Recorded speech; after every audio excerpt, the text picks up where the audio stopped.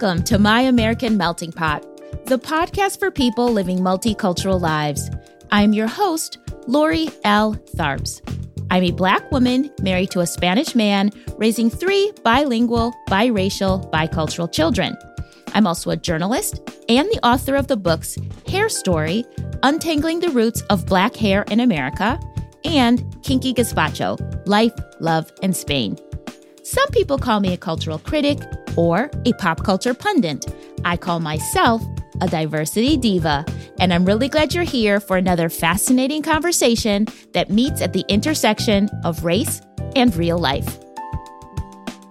On episode 57 of the podcast, we're going to be replaying our episode from last year about Christmas. More specifically, we're going to be interrogating the idea that Christmas is for white people. Now, I'm not white, and I've been celebrating Christmas with my very Black family for more than 40 years. So clearly, Christmas isn't intrinsically a white people's holiday. But there are plenty of people of color in America who do not deck the halls or jingle any bells on December 25th.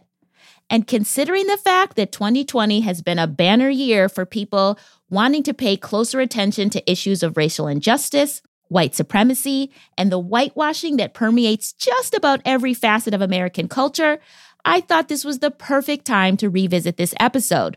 It's a good one. And I promise it's not all bah humbug. Joining me on the show for this racial rehash of Christmas is Dr. Mark Lamont Hill. Dr. Hill is the Steve Charles Professor of Media, Cities, and Solutions at Temple University.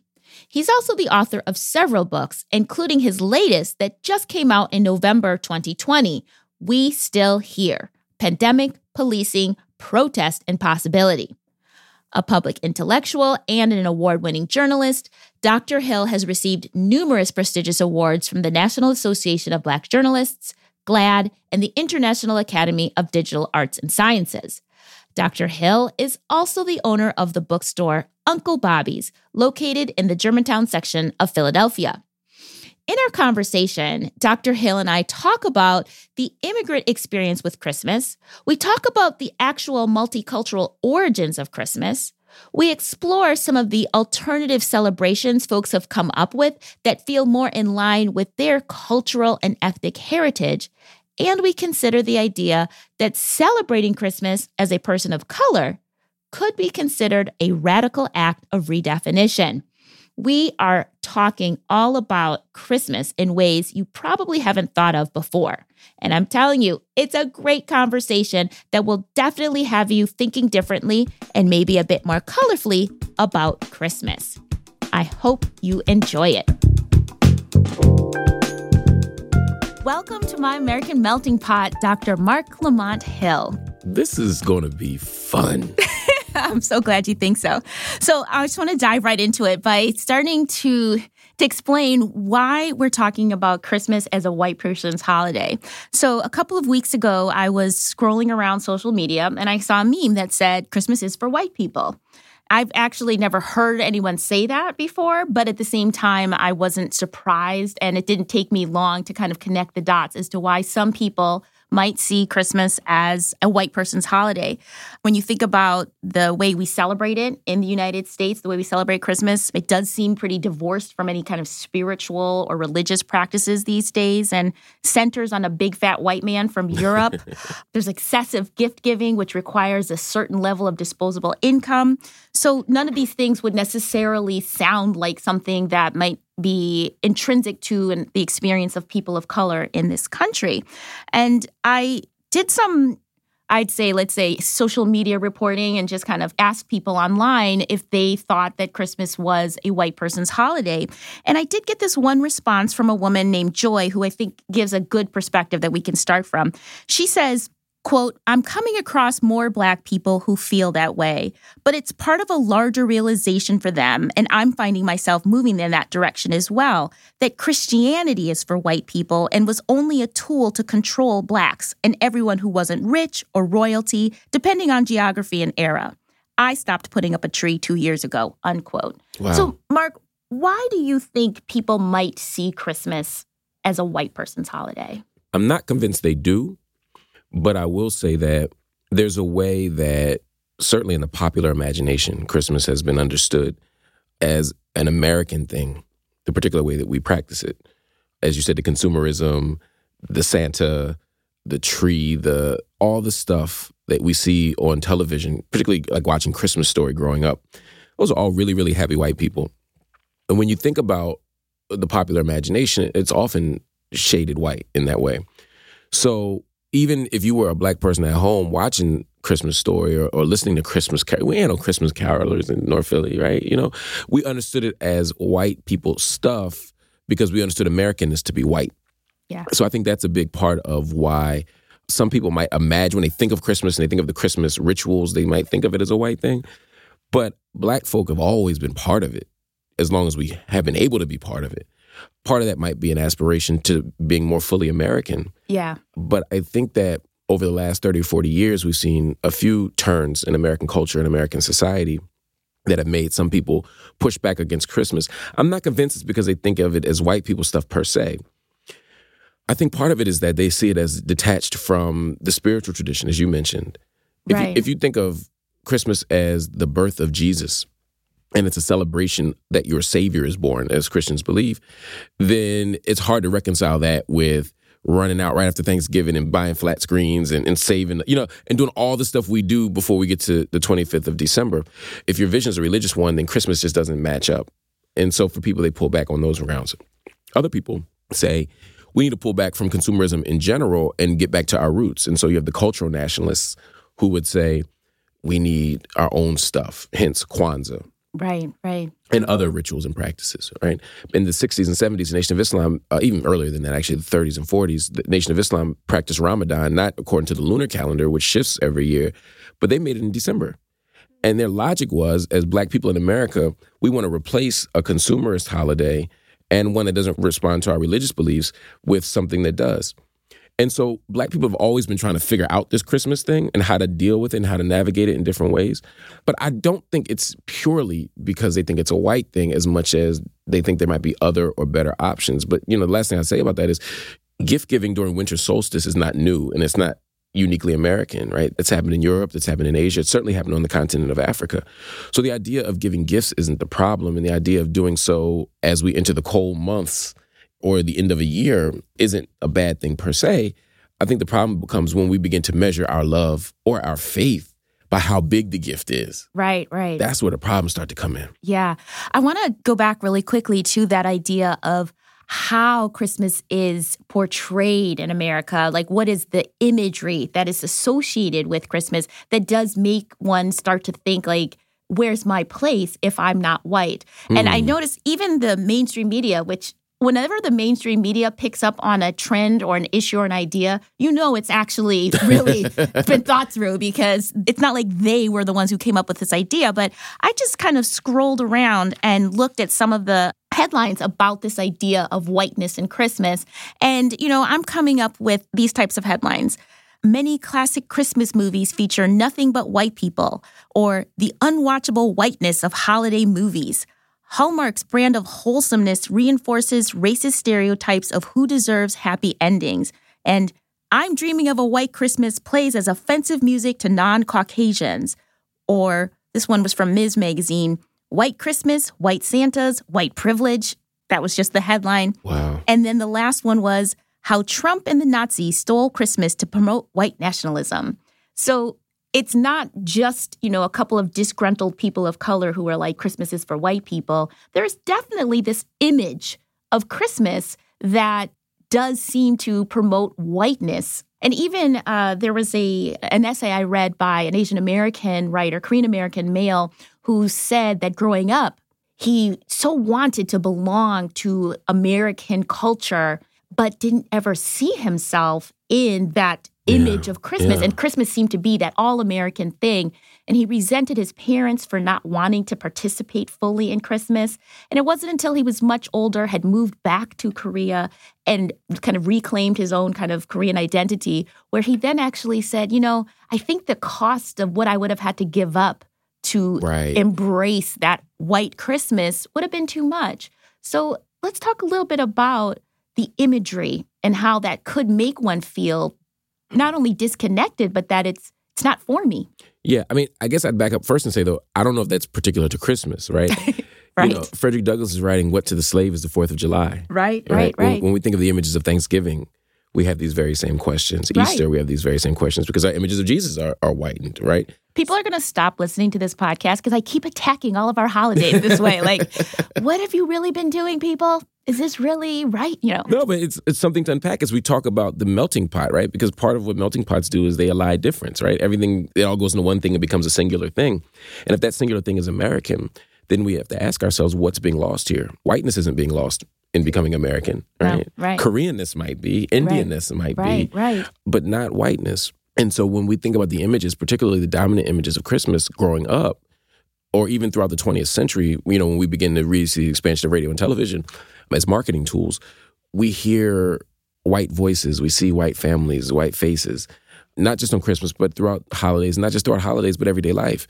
So it's very clear that the popular construction of Christmas in particular is one of happy white people giving gifts and loving each other. It's not about religion and it's not about diversity.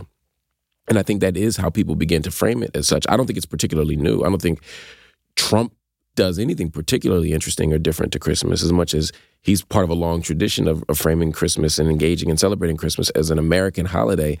And it's the Americanness that I like to poke at rather than whiteness, not because Americanness isn't tied up in whiteness, but because there's other stuff tied up in Americanness too. Consumerism. Mm-hmm. Christmas is about what you buy. It's not about family. It's about what you buy. Right. Thanksgiving is much more of a family holiday, of course, at the expense of indigenous people. We can talk about that. But at the very least, at Thanksgiving, we're talking about getting family together and eating and celebrating. It's much more about the food and the family. Christmas is about what you get and what you got. Right. Right. And that's what is really disappointing for me as I watch people engage the holiday. And so the pushback you often saw in the United States was people of other origins saying, we're not going to engage in this because it erases our tradition, or people saying, I'm going to celebrate it differently so that we can return to the roots of what this is supposed to be about. Right. Whether it's as Christians or whether it's as people who want to celebrate their own forms of nationalism, which is what we saw with Maulana Karenga in Kwanzaa. Exactly. Another commenter, when I posted on social media asking for people's experiences, she said that Christmas was about the birth of a brown-skinned radical, and nobody was going to take that away from her. So like what you said, people have been figuring out their own ways to claim Christmas and to celebrate it in a way that does feel more connected to who they are, their traditions, their experiences. So let's talk about Kwanzaa for a minute, because a lot of people do say Kwanzaa is the Black Christmas, but the original idea about Kwanzaa is it's not Black Christmas. It's not just we want to have Black Christmas and we're going to replace. That almost defeats the purpose. Exactly. Although Amiri Baraka, the wonderful writer, did say that, he was interviewed in a documentary about Kwanzaa, that he said that we looked at Kwanzaa as part of the struggle to overturn white definitions of our lives. Mm-hmm. So it was definitely like, how do we create our own ideas, our own, whatever it is in America? Like, we've got to figure out not to aspire to whiteness, but claim our own Black American identity. But by decentering whiteness. Exactly. Which is the point. And decentering Christmas. Mm-hmm, mm-hmm. So, I remember growing up in Philly and we would have Christmas break. And at some point, they replaced Christmas break with holiday break. Right. Because that's an attempt to decenter Christmas, because everybody doesn't celebrate Christmas. Right. But I remember we would talk about Christmas, and everybody said, what are you doing for Christmas? And if you were a Jewish student and you didn't celebrate Christmas, or you're a Muslim student, you didn't celebrate Christmas, you had to explain why you were different. So it centered Christmas. And if you came in and said, I celebrate, Hanukkah, or I celebrate Kwanzaa as a secular person, or or if it happened to be, when I was in high school, Ramadan came in December. Mm-hmm. And so the end of Ramadan, the Eid, you'd say, all right, I'm celebrating Eid. Mm-hmm. And the question would be, okay, how's that like Christmas? Right. How's that different than Christmas? Right. Or what kind? Yeah. And I always felt it actually wasn't until my roommates, and when I lived in New York after college, both my roommates were Jewish. And it was them that explained to me, Hanukkah is not Jewish Christmas. Right. It is not Jewish Christmas at all. It's not even our biggest holiday by any stretch of the imagination. Right. But somehow Hallmark, the industry, the December buying holiday industry, commercializing, had to make it equal to Christmas. They had to somehow not like you said, decenter Christmas, but make everybody have a Christmas. Right. Because you can't really commercialize Yom Kippur, right? Forgiveness and atonement is very much more difficult to commercialize than gift giving. Right. And so if they say, well, Jewish people have a Christmas and Muslims have a Christmas and Christians have a Christmas and secular blacks have a Christmas with Kwanzaa, then we can keep the logic of Christmas at the center. And we can make greeting cards for everybody. Yes. Cards for everybody. Yes. Next we'll have Kwanzaa carols and movies, you know. Right. And so I think there are some Kwanzaa movies already, Mark. Oh, God. So that's tough to hear. So what we ultimately have to do is decenter Christmas, which is to say we need to understand cultural rituals and practices on their own terms. Yes. So when I think about Kwanzaa, I'm not thinking about, okay, well, I don't give Christmas gifts, but the day after I'll just start giving Kwanzaa gifts. No, that ain't the point. It's to say when we begin Kwanzaa on that first day and we talk about purpose, Nia, what does it mean to engage in a real purposeful understanding of who we are? What does it mean to talk about cooperative economics? What does it mean to talk about unity? What does it mean to talk about self-determination? I mean, these are the things that we have to get at. Because if we don't, and Kujichagulia means that I'm just going to be able to go to Target by myself and determine what gifts I'm going to get, you know what I'm saying? Then we ain't did nothing. So we have to have a different conversation about this stuff, you know? You know, I think that's what I always want to do with this podcast is to help people just think differently, right? If you celebrate Christmas, you celebrate Kwanzaa, whatever it is, I don't care what you celebrate. It's the way we think about things, right? Mm-hmm. And this idea of, it's almost like saying, I don't see color. I don't see your different religion. You have your Christmas, I have my Christmas. No. That's exactly what you have your people Black say. Christmas and you have your Indian Christmas, your Diwali. That's Indian Christmas, right? No. Right. It's Diwali. No, it's something completely different. And that's okay, but that's what makes America, you know, I think that's what makes America so wonderful is the diversity of experiences that you can have and connect with and, you know, interact with in all of these wonderful ways you can grow as a person, but it doesn't happen when we're trying to equate the things. That's right. And another thing I think we can do, because there's the question of how do different people do holidays, right, that aren't doing Christmas? And that's the interesting question we've been talking about. And then there's the other question about how do different communities do Christmas? Yes, and I do want to talk about that, actually. You got right to my next point that I wanted to talk about is, again, I love our people. I really love our people. I found a very funny story on The Root, how to celebrate Black Christmas, like the difference between Black Christmas and White Christmas. And it was totally tongue-in-cheek, but it starts the conversation. How do people celebrate Christmas that might look different than the commercialized version that we do see? Let me start by asking you a personal question, Mark. Yeah. Do you celebrate Christmas? I do not. As a kid, we did. Mm-hmm. My family did. And what did we do? We did it fairly traditionally. I mean, I guess, you know, we got gifts. Mm-hmm. We wrapped them up. We put them under a tree. And that was fun. After a while, my parents are much older. You know, my dad was 50 when I was born. Oh, okay. So he wasn't really trying to be running around all the time. At some point, he was like, look, I'm going to give you some, you know what I mean? Right. We can go to Toys R Us. You going to pick out what you want. Or I'm going to give you a check. You going to figure this thing out. But we did that. And Christmas was very much rooted in seeing our family. We'd go to my Uncle Bobby's house. Mm. My Aunt Bessie would cook. Mm. And, you know, so you'd spend the morning playing your little video games. But the bulk of Christmas that evening was about being with family. Mm-hmm. And that was always such a big part of it. Mm-hmm. What I think about, you know, as somebody who thinks somewhat transnationally about these things is how I've seen Christmas done in different places. So I did Christmas. I mean, I didn't go for Christmas. I don't celebrate Christmas, but I was in Egypt. In fact, I leave the country every year. Oh, really? Yeah, I leave the country every year, usually around the 22nd, and I don't come back until after New Year, right before New Year, just to avoid all of it. And it's so interesting because people always ask me, like, you know, why do you leave the country during Christmas? Isn't that weird? I'm like, no, it's relaxing because I don't have to do Christmas. And they're like, but they have Christmas everywhere. I was like, yeah, but not the way you think. This is how different it is. I remember being in Bethlehem. Actually, 2 of the last 4 years I've been in the Middle East. 3 of the last 5 years I've been in the Middle East. Once in Egypt and twice in Bethlehem and Jerusalem. So I'm in pretty religious places, right? Yeah. So I'm in Manger Square in Bethlehem. Is it really called Manger Square? Yeah. Oh, okay. I wasn't sure if you were like... No, literally, yeah. It's called Manger Square, and it's right next to the big church. It's, you know, it's all the stuff, you know, right where you would think, you know, some major stuff happened in the Christian story. And on Christmas, I mean, stuff is closed, and people are hanging out, and there's plenty of Christians there. But it's kind of like a regular day, except that more stuff is closed, you know? And Christians are honoring and celebrating it. And then I remember being in January, another year, in Coptic Christmas, you know, so the Ethiopians, the Eritreans, They were I think we were in Nazareth, I think that time, and they were celebrating Coptic Christmas. And they were all wearing white. It was freezing. It was like one of the few times where it was like snowing, right? But like they were there and they were just kind of doing religious rituals and lighting candles and praying. There were no gifts.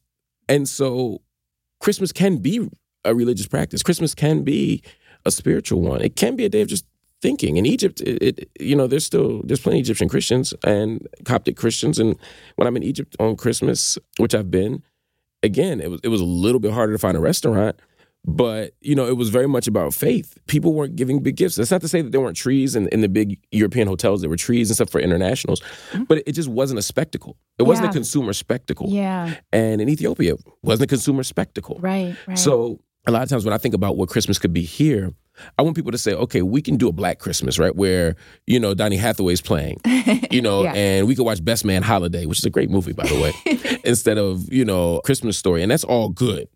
But that's just taking an American white holiday and darkening it. Mm-hmm. I'm saying, what does it mean, as we said earlier, to decenter that and reimagine what our values are? Right. And to say, if you're a Christian, how can we make this about Christ? If we are into the family and gift giving, how can we do that without saying you don't love me if you don't buy me a new car? Right. With a big ribbon on the front. Right. How can we reimagine our holidays in ways that matter to us and that prioritize what we think is good and what we think is valuable? And it's not for me to say what people think is valuable.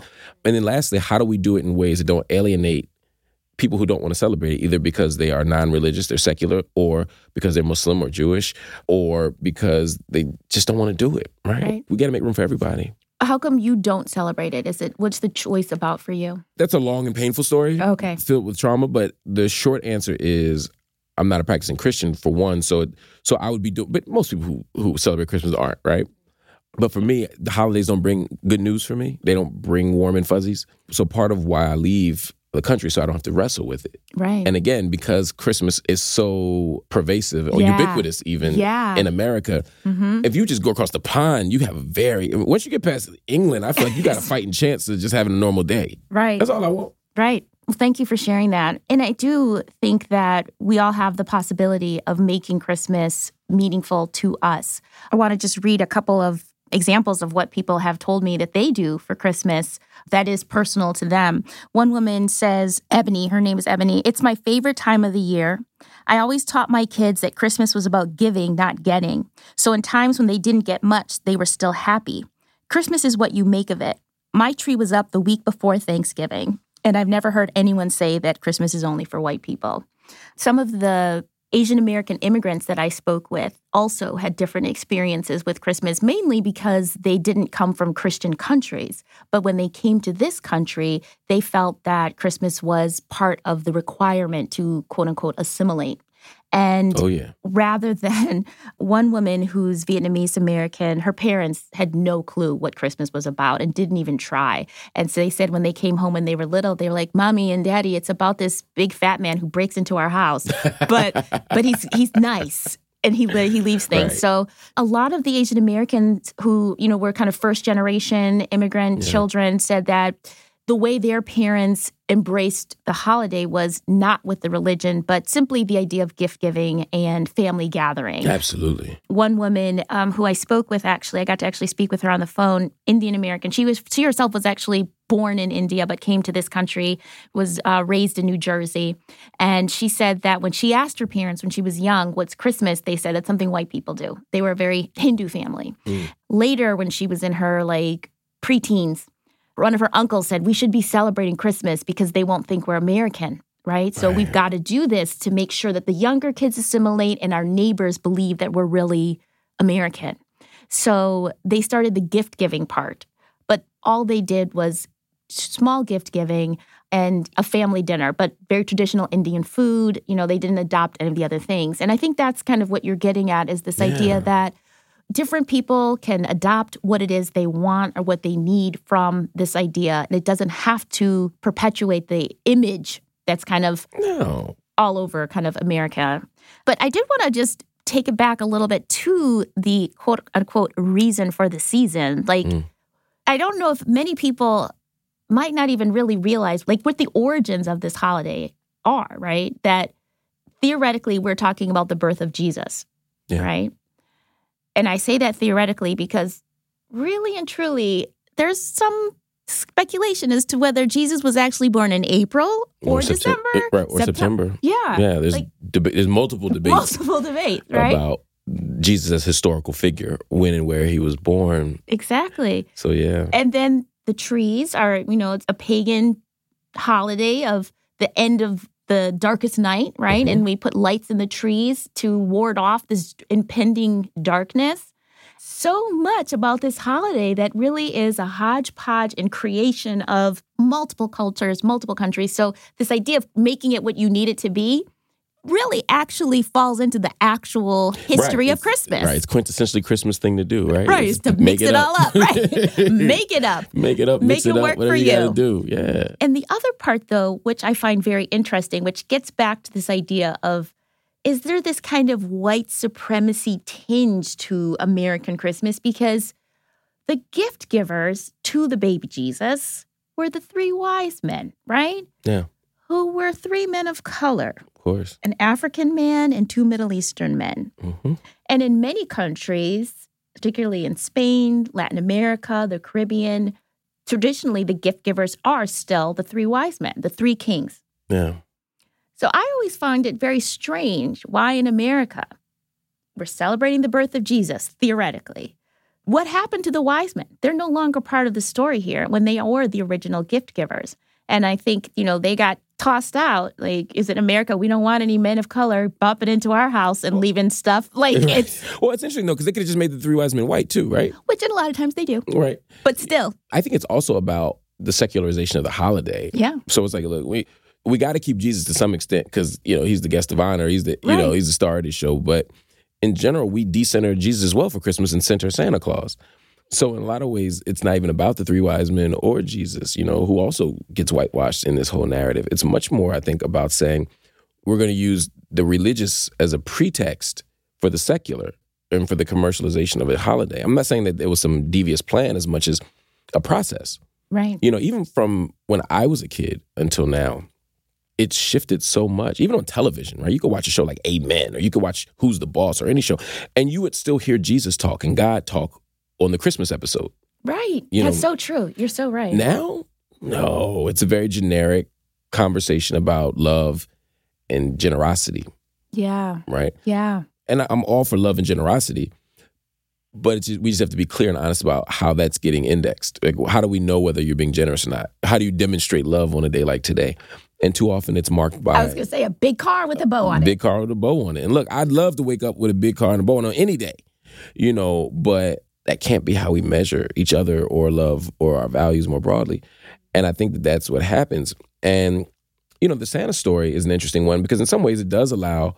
By the way, I know Black parents were like, look, I worked too hard to get these gifts to give this white man credit for it, right? Like, you going to know I bought these gifts. You going to know they from me. Ain't no secrets. Ain't no Santa. I did it, right?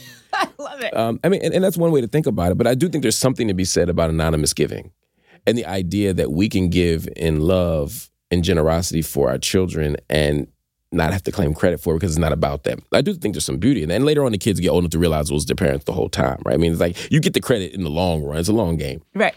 You don't get it when it's a cute and cuddly 6-year-old, hugging a puppy, right? Santa gets all that. Right. But later on, you get the credit.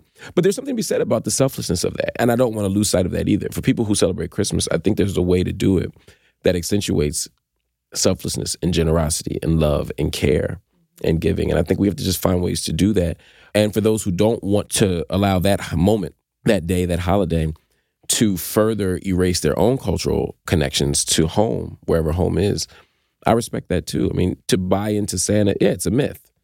Santa's a myth, but everything's a myth. Right. Right? It's just a question of which myths we choose to buy into. Absolutely. And if you decide to buy into the Santa myth, I ain't mad at you. But if you decide that you don't want to, because you want your children to have some sense of connection to home, whether it's home faith, whether it's home myths, whatever the thing might be, I think that's okay too. You just have to figure out, again, everybody should be able to navigate this on their own terms. Yeah, absolutely. And I mean, the Santa myth, and I love what you were just saying about, the morals that come with Christmas, the generosity, the anonymous gift giving, all of that.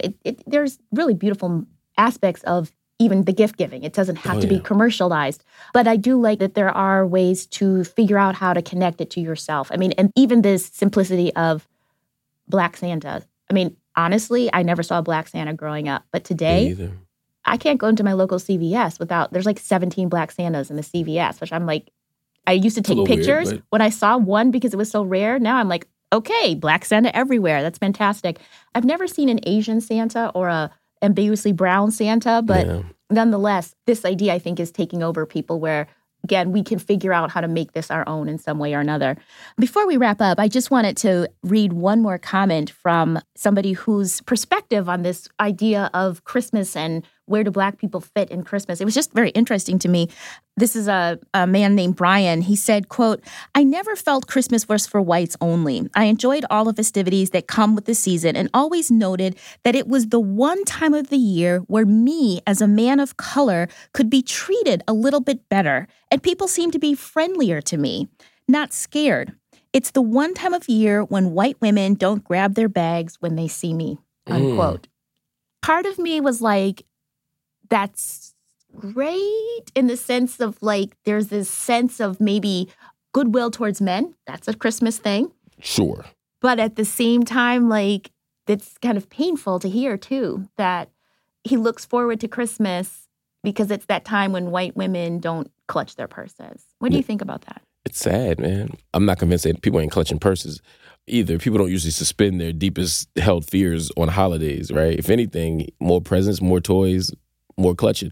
But even if I concede that point, that sure, that's happening, I think that speaks again to the deeper challenges that we have to face as a society. Yeah. You know, who do we want to be? Yeah. If we can manage to suspend our fears and our anxieties for one day or 24 hours, however you want to put it, let's try 2, let's try 5, let's try 10, let's try 12, and keep going. I mean, I don't want to ascribe to Christmas some kind of magical power, you know, but if we have the power to make Christmas, to take something that is wholly pieced together from Nordic myths, German myths, African myths, Middle Eastern myths, and create something that becomes real and seems like it's eternal. People can't imagine a world without Christmas.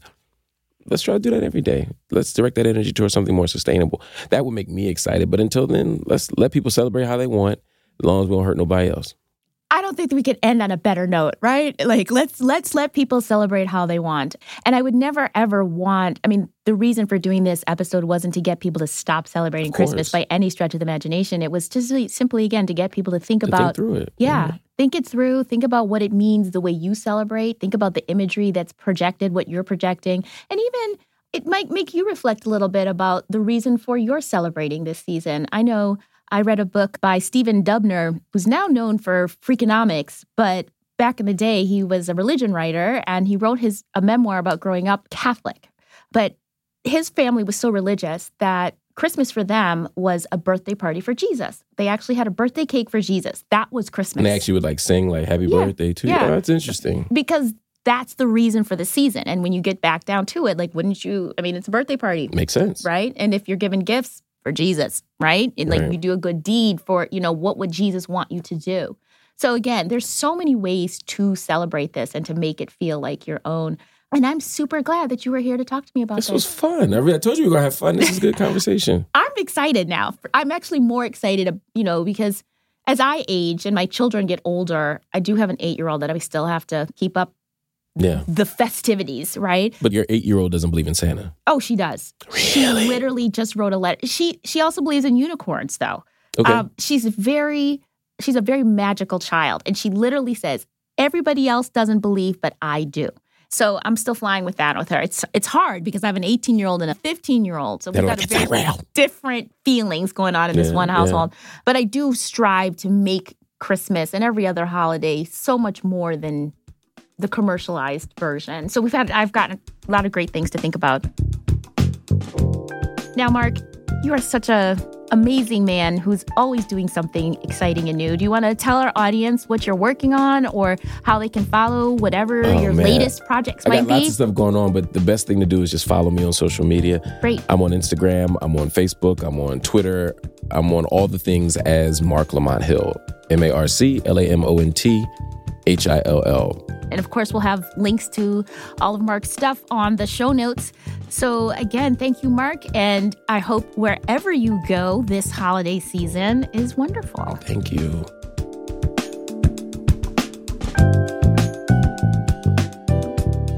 I hope hope we haven't killed your Christmas spirit, Melting Pot community, but I do hope this conversation gave you some food for thought as we move into the holiday season.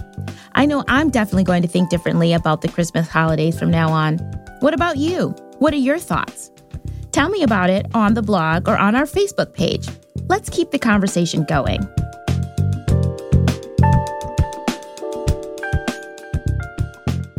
Thank you for listening, Melting Pot community. I appreciate you for tuning in. If you haven't already, please subscribe to the show so when our next season starts in 2021, you'll be the first to know. And if you feel like being extra generous with your time, please leave a rating and a review on Apple Podcasts or wherever you listen to podcasts. You could think of it as a cheap Christmas gift for me. It doesn't cost you anything to write me a review, but it will help me gain more listeners, which is priceless. And as 2020 comes to a close, I wish everyone a healthy, socially distant, and peaceful holiday season, whatever and however you choose to celebrate. My American Melting Pot is produced by me, Lori L. Tharps. Our editor and technical director is Brad Linder, and our theme music was composed by Sumi Tanoka.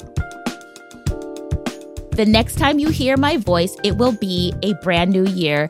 2020 will finally be over. Yay! So until 2021, always remember to live your life in color.